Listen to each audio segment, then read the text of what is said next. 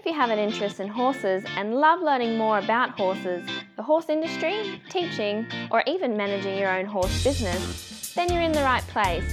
We would love you to join us on our mission, which is to improve the lives of horses around the world through the education of riders, handlers, and trainers. So get comfortable, listen in, and enjoy.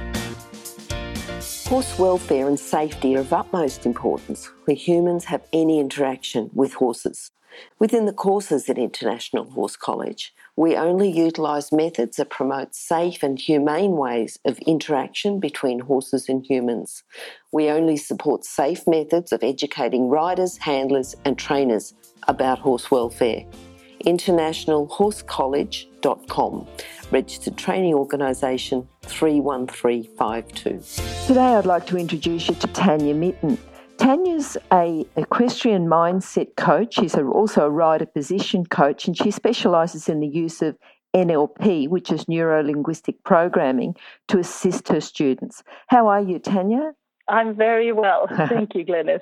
Lovely to talk to you. Lovely to talk to you too. Now, Tanya, we normally start off with a favourite quote. Have you got one for us? I do. I actually sort of have got two quotes there. Well, one that I love. Yep. One that I love is, if you think you can or if you think you can't, you're always right, by Henry Ford. Yeah, I was going to say that's a Henry Ford one, isn't it? Yeah. Tell us a bit about that quote and when you first heard it and when you've used it. Sure. Look, from a mindset perspective, which I'm obviously sort of very passionate about, to me that sort of sums it up. You know, we have beliefs, and our beliefs are either serving us or they're letting us down. Mm-hmm.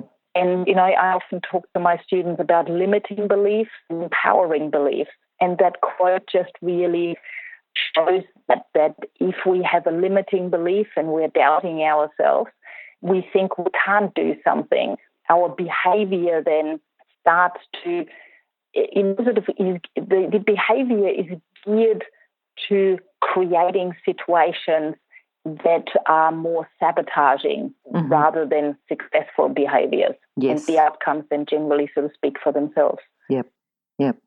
All right, and I'll bet you build a bit of confidence with that as well, you know, when you talk to your students like that. I'm sure you do. Oh, absolutely. Yeah. I mean, you know, confidence is one of those things I think it's a term that is thrown around so much. And sometimes I think in a way we're taking it a bit too lightly. Mm-hmm. Really, in my own experience, I think confidence is the end result of a whole heap of personal development and personal growth. Mm-hmm. So the confidence is often something that comes a little bit later rather than looking at confidence as, you know, the first thing that we want to establish. Mm-hmm. Mm-hmm.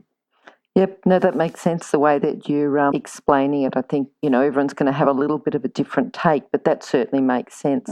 What's your other quote that you've got? The other quote is one by Marianne Williams, and it's probably more famous because Nelson Mandela has used it, and it's called Our Deepest Fear.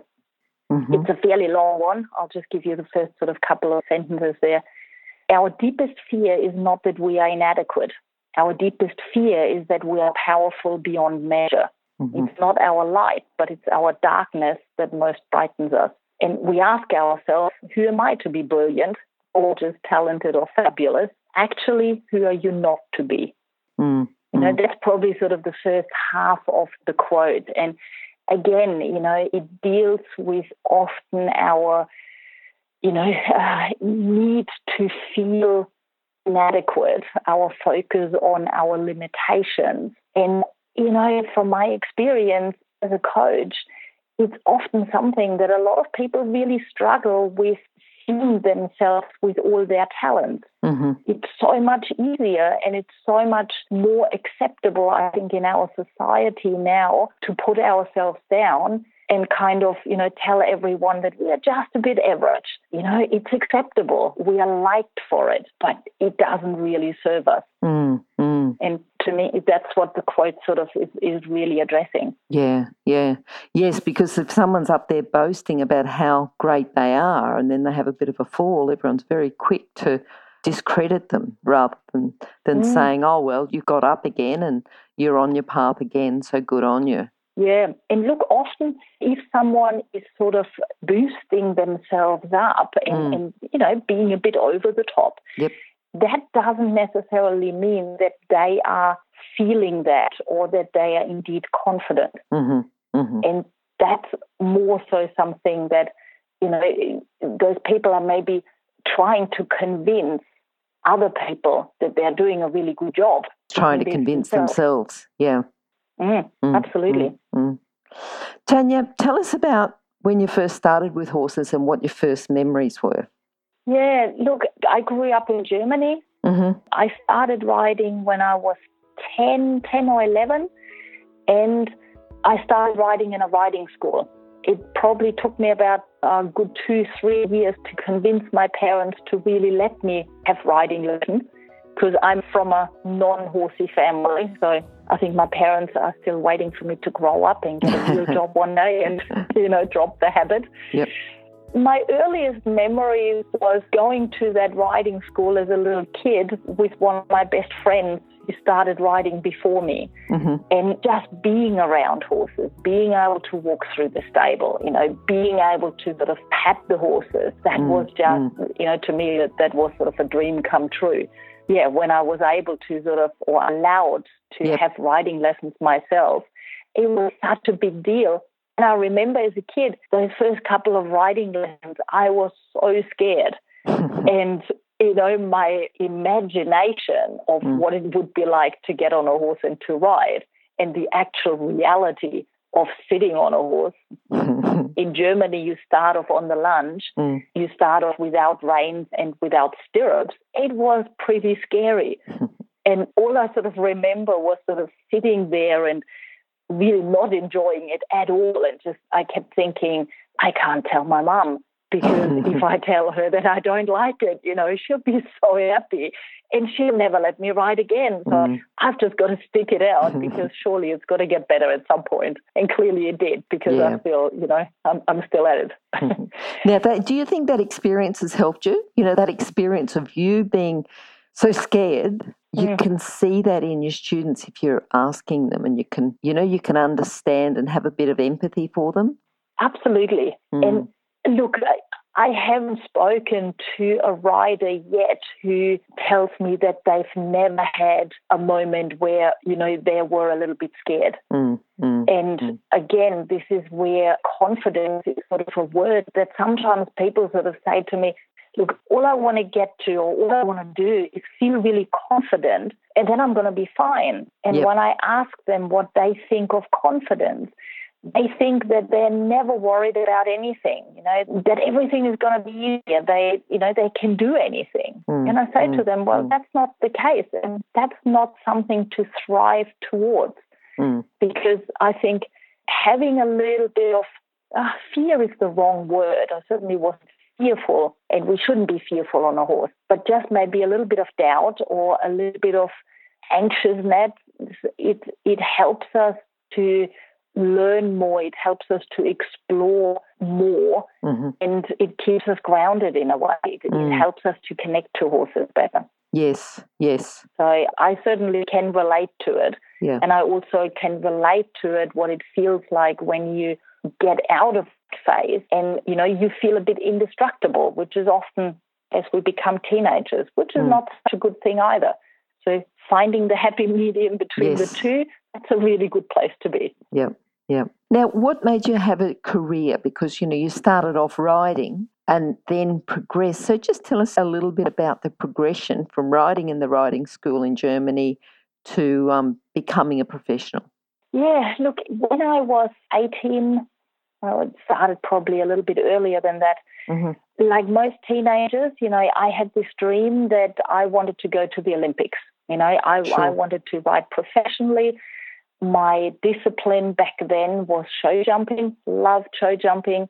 I did get my own horse when I was about 15 and started competing it.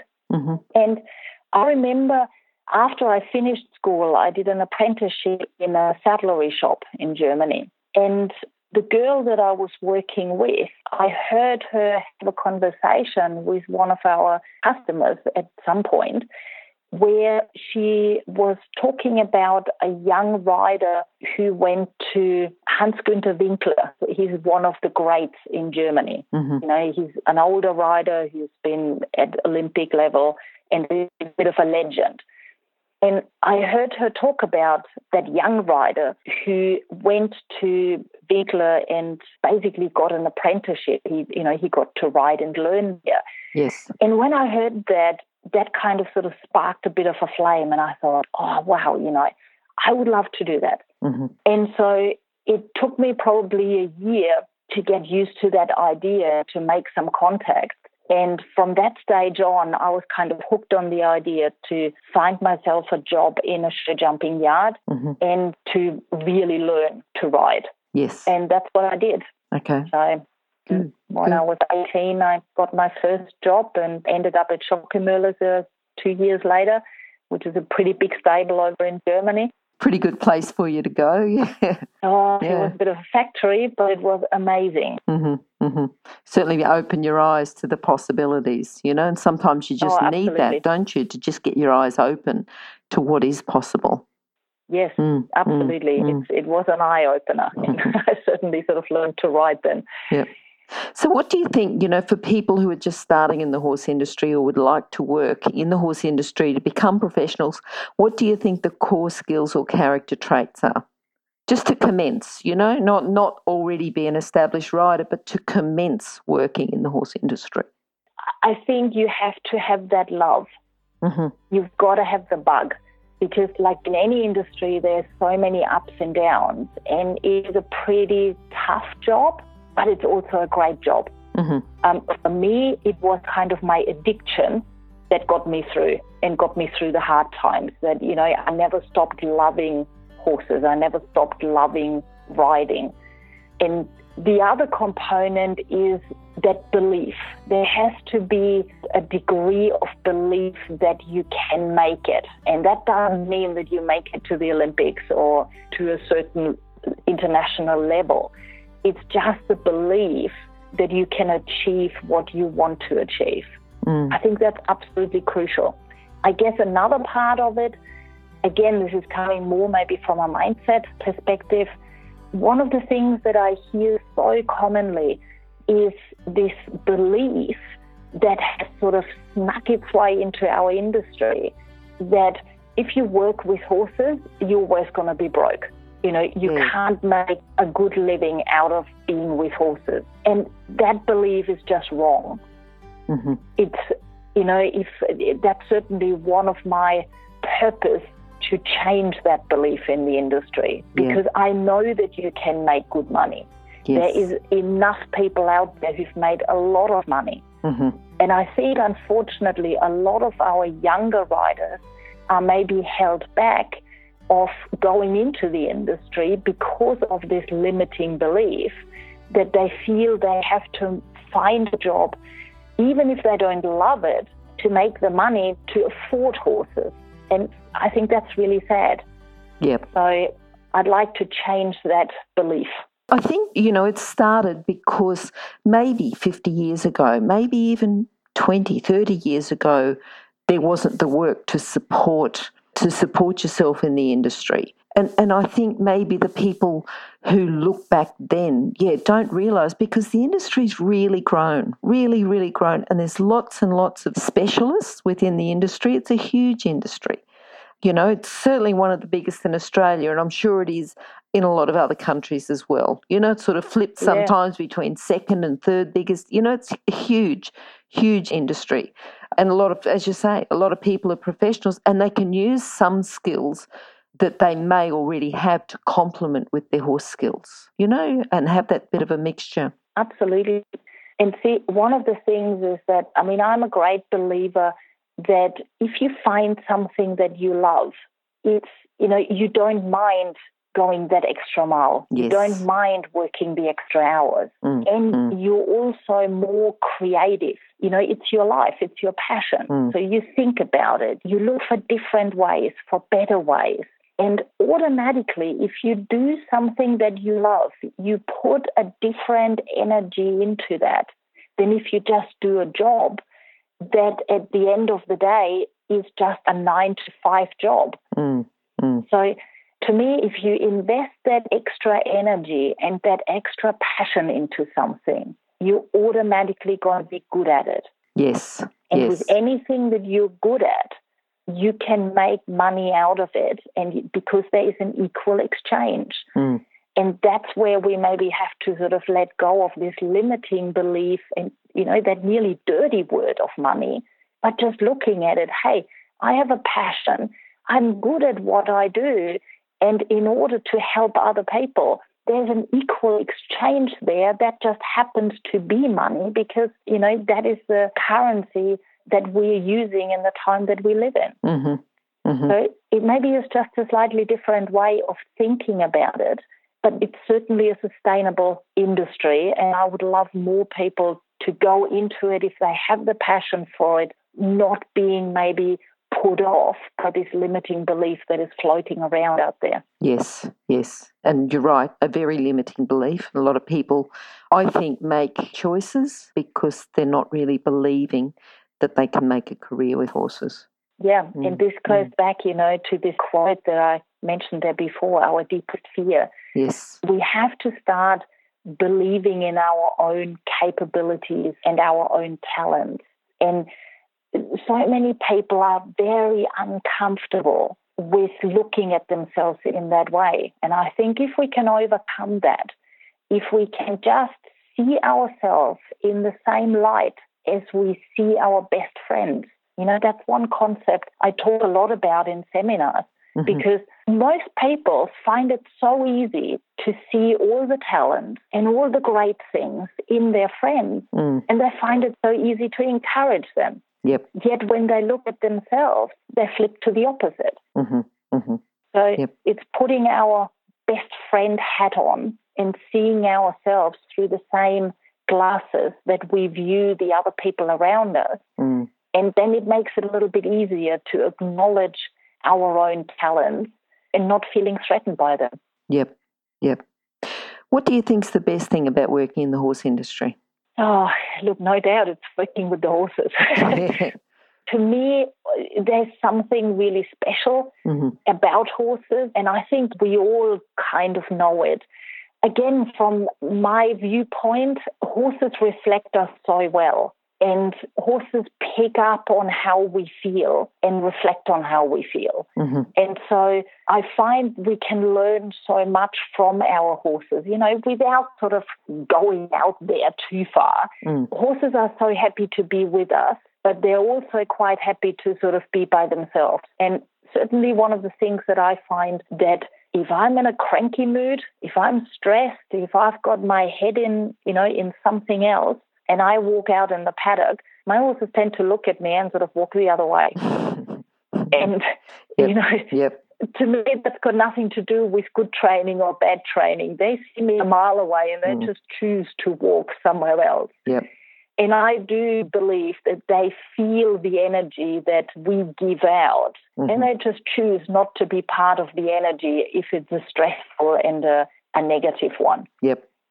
I know that if I get on a horse and I can park all of my everything that's in my head, I can park that on the gate and I can leave that outside of the arena, and I can just get on the horse, get myself centered, and be in the moment without being distracted by the stuff that I've got to do or thinking about something that really annoyed me earlier on or whatever that might be.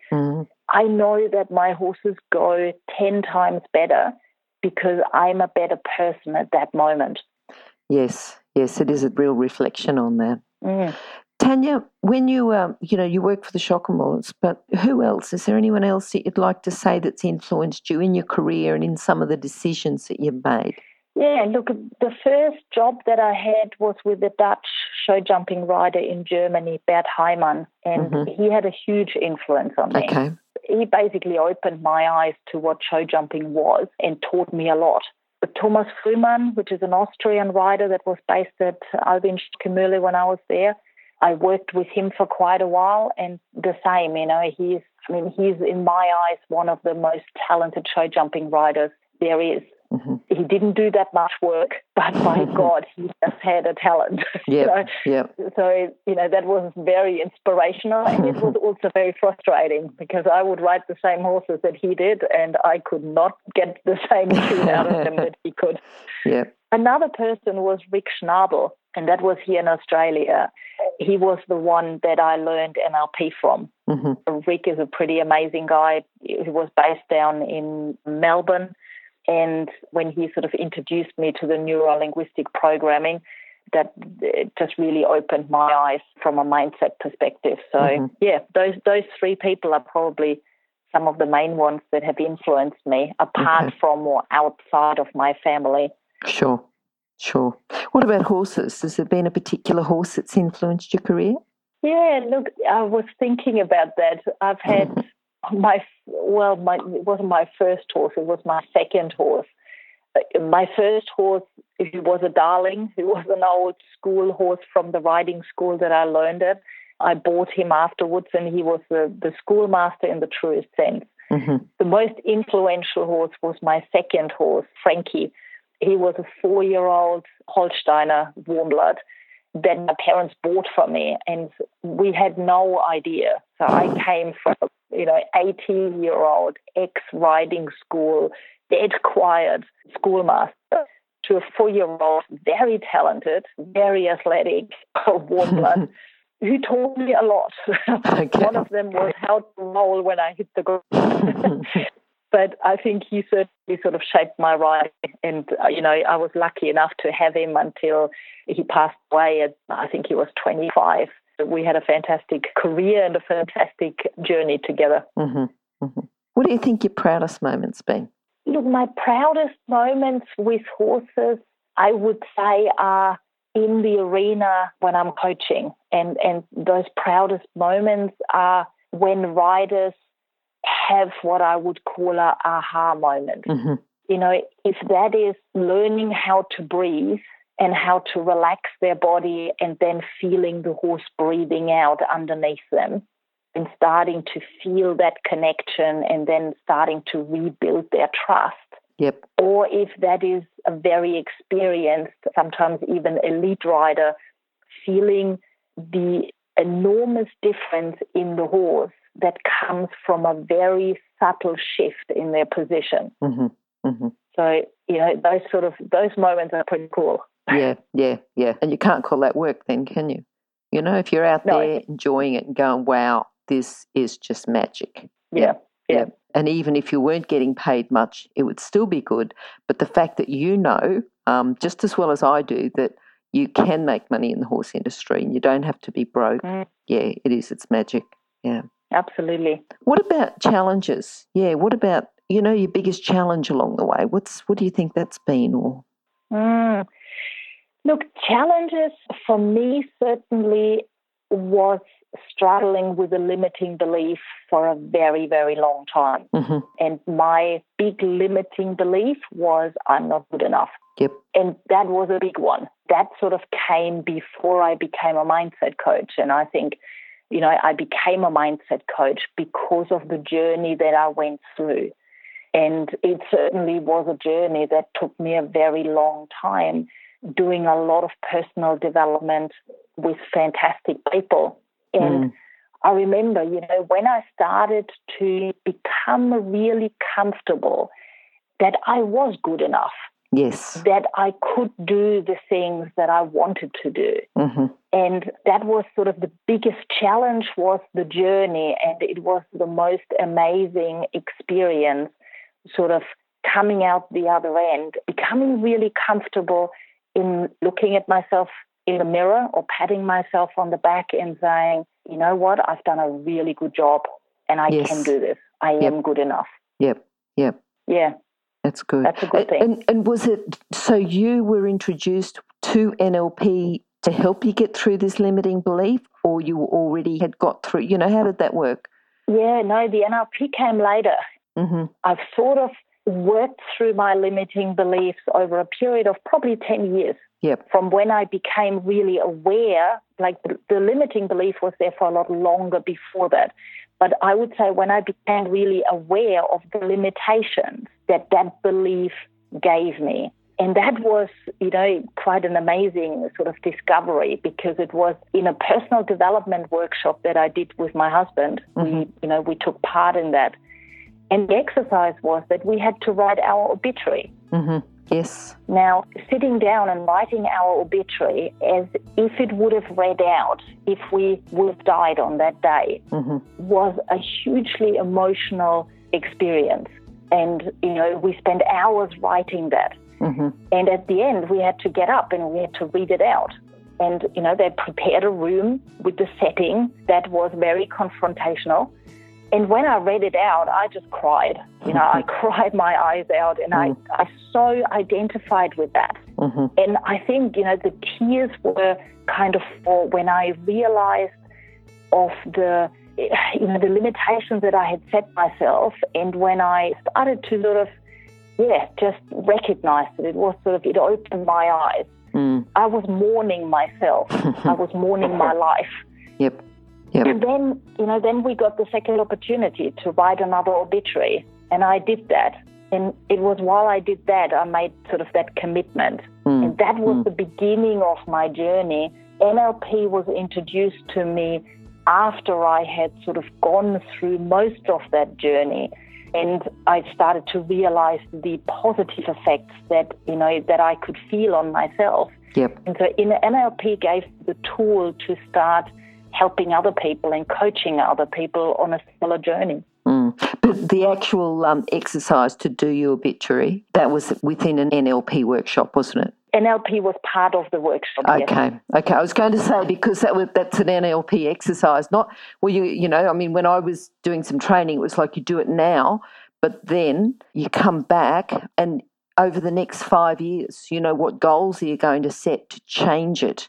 And even over that short period of time, you can change it quite a lot. Yeah. Absolutely. Yeah. So, when I started then become an NLP master practitioner, and I did the courses, I really recognized sort of where people get stuck. Yes. And having them the tools taught to us, how we can help, what we can say, the importance of language and the listening to what people are actually saying, listening to the words rather than just to the sentences or chapters. Yes. That made such a big difference to me. Good. And good that you can use it with your coaching, to complement. So you use one to complement the other. Yeah, because that was something, when I finished the NLP coaches program, I had sort of a moment, if you like, where I sort of thought, gosh, maybe this is a time when I have to grow up now. Mm-hmm. I'm saying growing up because my parents kept telling me for a long time, writing is good, but, you've got to grow up and get a real job one day. And, this is only a hobby. So after I finished the NLP, I thought, well, maybe this is the time I have to grow up now. And I started doing coaching outside of writing and working with the general public. Mm-hmm. And it just wasn't the same. No. So that's when I then started to think, how can I combine this with writing? How can I, bring this into the equestrian world? I've got the experience as a rider. I was a coach already. I was a competitor for many, many years. How can I bring this in now? Because I can relate to a lot of riders and a lot of their problems and their stories. So, yeah. And very good if they think that they've got a limiting belief, because you'd probably go, yep, right, I'll just step straight into this because this is my specialty. Yep. Yeah.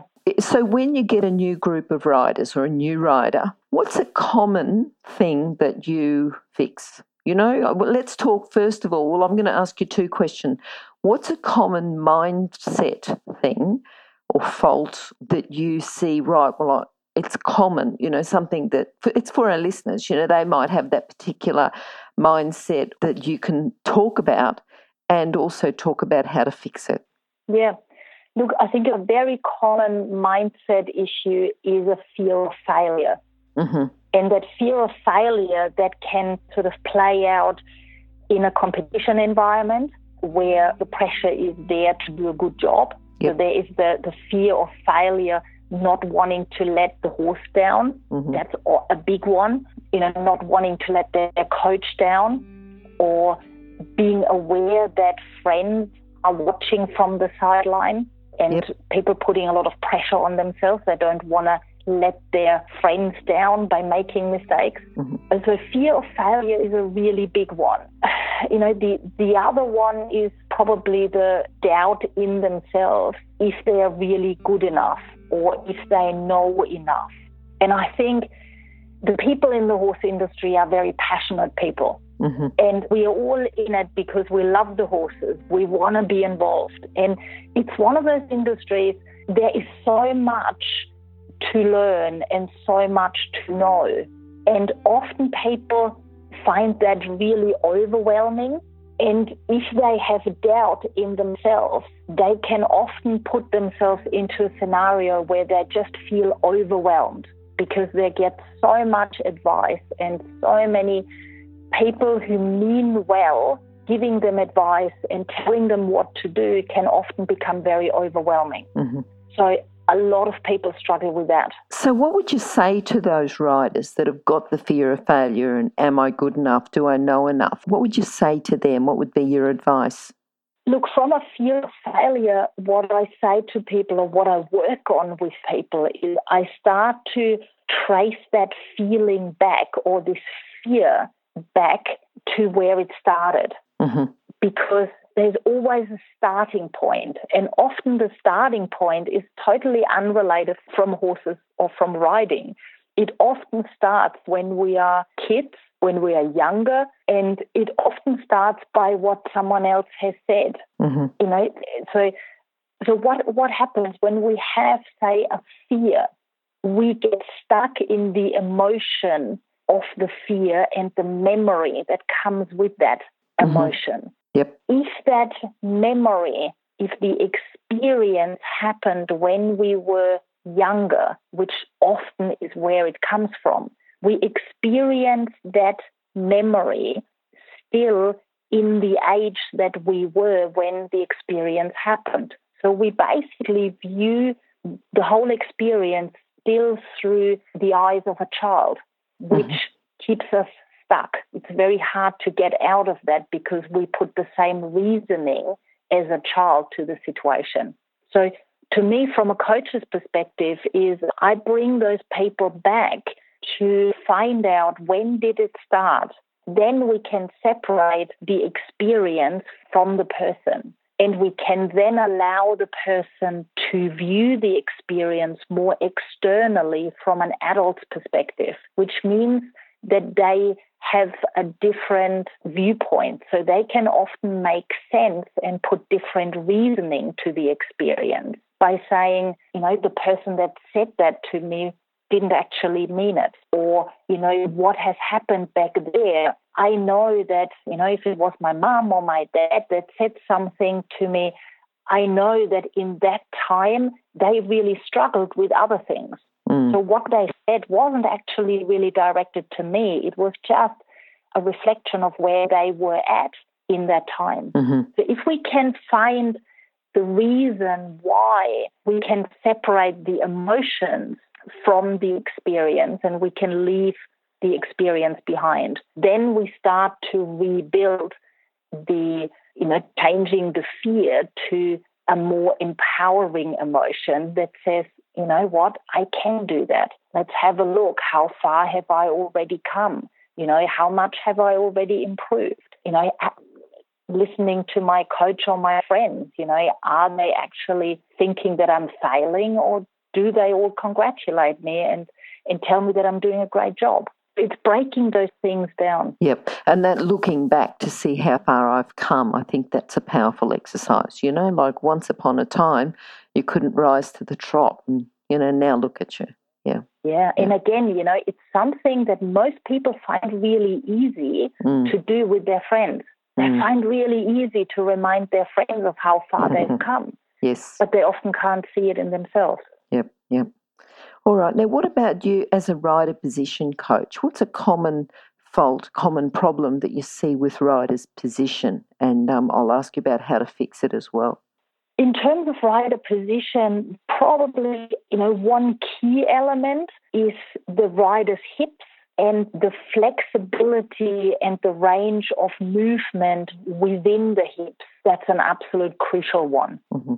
So one of the things is that, as we get older, we get stiffer unless we do regular stretching, regular exercise to keep ourselves flexible. So what I find is that a lot of people, particularly, if they're sitting on a desk for, long periods, yep, doing office work, sitting in the car, often what happens is that they start to become quite tight through the pelvis area and through the hips. And then automatically when they get on the horse, they start to tip forward more onto their pubic bone and closing and slightly gripping through the thigh. Because if that flexibility isn't there, it makes it really difficult to open the thigh. Mm-hmm. Now, that's really, really crucial to allow the horse's rib cage to move freely. Because if we put pressure on it, we automatically start to restrict the rib cage. So we start to get tension and we get resistance from the horse. Yep. And basically then the horse needs to compensate for that restriction through the feet. Mm-hmm. Oh, hang on a sec. Let me interrupt to let people know about the horse industry qualifications at onlinehorsecollege.com. If you have a look at the flexible options, there's online theory and the practical components can be completed by video or with a qualified expert in your area. That website again is onlinehorsecollege.com. Okay, thanks. What would you say to a rider, though, that had that problem? What would you say as far as exercises or as far as how to fix it? There's a couple of different things. So first of all, I find by making the rider aware of where they are tight, and often it's one hip is more tight or one groin area, one thigh doesn't have as much rotational ability than the other. So for the rider to understand that and to realize that, that's important. I do some basic exercises with them on the horse, sometimes also off the horse. But if it's a bigger problem or if people are really tight, I send them off to either a physio or doing Pilates just to make them aware that they have to do a lot more exercises off the horse in order to improve the flexibility on the horse. Yes, so using the exercises or Pilates then to complement what they're doing on the horse. Yeah. Yep. So, a good exercise that everyone can do on the horse is starting out in a hold. Mm-hmm. If they stand up in the stirrup, while they're standing in the stirrup, very lightly rotating their pelvis. So rotating in terms of lifting the pubic bone slightly up to bring the pelvis underneath them. And then sitting down, which brings them into a more center position in the saddle. It also relaxes their lower back with the pelvis being rotated underneath them. So it's lifting the pubic bone up, sitting down in the saddle, and then lifting both thighs slightly off the saddle to then let the leg hang again. Mm-hmm. So that works on the rotational ability of the pelvis, but also a groin stretch and an opening of the pelvis. Okay. So that's a really good exercise. And I think that's one exercise that people might want to, because there was a lot of detail that you put in there, but it's one that people might need to just sort of play back and re-listen a little bit to make sure that they've got that exercise. So that's good. Yeah. Now, what about a book? Have you got a book that you can recommend to our listeners just to complement their training? Either a mindset or a position or both? Yeah. Look, there's a very old book that's probably one of my favorite ones. I don't even know if you can still get it. It's called Riding Logic by Wilhelm Müßler. And that's a book that I refer to quite a bit in terms of the real fundamentals. He's fantastic with his rider position. He talks about the foundations of training. It's a very classical old book. Another one from a mindset perspective is The 5 Love Languages. That's a book by Gary Chapman, and it talks more about the relationship between people and how we communicate with each other and how we can sometimes talk past each other that can create conflict. So it talks about what Gary Chapman calls the 5 love languages and making people aware of which language they speak, but also opening their eyes to the other languages so that they can identify them and connect better with people. Probably a good one for coaches too, just to learn a little bit more, and, equine business owners to learn a little bit more about communicating with their students or with their staff. Yeah. Absolutely. There's another book that's really just a light read by Kevin Bacon, and it's his own story, where he started. And the reason I like it is I was quite fortunate to meet Kevin a few times in Europe when I was still, fairly young, and we were sort of at similar competitions together while I was working at Schockemöhlers. And some of the stories that he's talking about in the book, particular with problems in traveling around Europe and getting over or through the borders where you carry livestock, was very funny, because I've had an experience with him where he was utterly stuck on one of the borders. I think he was going to Austria. And, we had a great time sort of trying to get him through there so he didn't miss his competition. So that's a really good book. It's a funny read. Good memories for you, yeah. What are you looking forward to now, Tanya? What have you got on your horizon? Oh, look, we've always got a lot on. I mean, I'm on the road a lot, but probably sort of, close to sort of 2 weeks, sometimes a bit more per month. I guess sort of what I'm looking forward to is doing more of the same that I've been doing. I've got my second book that is just about to be published, which is going to be, something I'm looking forward to having that finished, and also doing more seminars. And I'm planning to do more mindset seminars, maybe on a slightly bigger scale, and going more into the personal development as well as working with riders, just to connect with people, to, I guess, sort of encourage them that if there is something in the back of their mind that they feel that they want to do, but they're not currently doing, and they're a little bit afraid of making that maybe first uncomfortable step, and they feel they're pulling back, that's where my passion is just helping people to make this first step.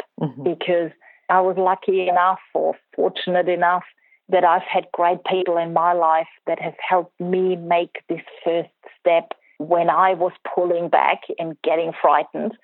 And I know what it's like, when you push through that, and that, the first step is never as hard as you think it is at the beginning. So it's always easier, and it's just, giving back and putting my kind of little twist on personal development to just make things a little bit easier for other people. That's kind of what I see, what my future is about.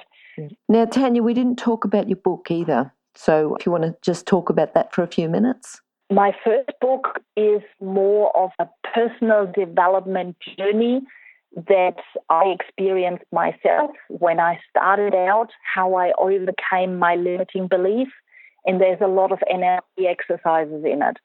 The second book that is just coming out sort of in the next probably month is focusing on the training scale that we've had in Germany, what we call the dressage training scale. But what I did was develop a rider position training scale and also a mindset training scale. So bringing the 3 training scales together, just again to make people more aware of what it takes to achieve the things they want, and that there's a combination of horse training, rider training, and also mindset training. So that's a new one. And again, it's just an extra tool that I think, if I can help people to translate a few things into an easier language, that, they can make changes, that's a good thing. Good. Now, just in a few sentences, can you summarise your philosophy with horses, with riding, with training, just into a lesson for the listeners to take away? My philosophy is that horses pretty much do what we ask them to do. It's just sometimes what we ask and what we think we ask may be two different things. So this is where the rider position and mindset comes in. If we are sitting uneven or crooked or off balance, the horse has to compensate for that. So if we are then applying an aid, that aid is distorted, and the horse generally takes on the aid that they have learned and the way it has been given, and generally they do the best they can with the information that they've been given. So to me, from a rider position point, my philosophy is that if we can learn to sit in balance and independent from the horse, means we're not interfering with the horse, we're purely influencing the horse, then we get a much better partnership and our success will also improve. From a mindset perspective, it's, the way we speak to ourselves is creating our reality. Our internal language, the way we see ourselves is translated into our action, how we speak to others, the choices that we make, and therefore has an influence on the outcome that we are getting. So from a mindset perspective, my philosophy is that we need to get to know ourselves better by reflecting really truly who we are and being honest to ourselves, and then starting to make better choices, even if sometimes those choices are a little bit scary. It's definitely, it's worthwhile. It's so important. Yep. And we can get there. If we have a drive and a passion, we absolutely can get there. But we have to believe that we can first. I think you've taken the passion that you first had with horses into a passion for teaching people and helping people, because, the way you're speaking it is certainly full of passion. Yeah. I'm very lucky and fortunate that I'm able to do what I love doing. So, I'm very grateful for that. How can people contact you, Tanya? They can contact me through my website, which is www.tanyamitten.com. Tanya with a J, Mitten, Mitton, or on email, which is tanya@tanyamitten.com. Cool. Facebook is also a good one. Okay. And also those details will be on horsechats.com/Tanya with a J, Mitten, or else go to horsechats.com and search for either Tanya with a J or search for Mitten, and you'll see Tanya's details. Okay, Tanya, thanks very much for talking to us today. We've sort of talked about quite a few different things, but I think that what's come through is your passion and your belief in your teaching, and you've really helping people with their mindset. I think that's probably the main thing that's come through. Rider position as well. I think the exercise you gave was great, but I think the whole mindset's really come through, that you're passionate about that. So thank you very much for talking to us today, and hopefully we'll catch up again with you sometime soon. Thank you so much. Okay. All right, bye-bye. Bye. If you've enjoyed this chat, then please comment, rate and subscribe. If you'd like any changes or recommendations for guests, then please contact us through horsechats.com. And while you're online, have a look at the government-accredited courses at internationalhorsecollege.com. Registered Training Organisation 31352. Remember that our comments and instructions are general in nature and do not take into consideration your individual horses or your individual ability and circumstances. If you enjoyed this podcast, then please leave your comment below.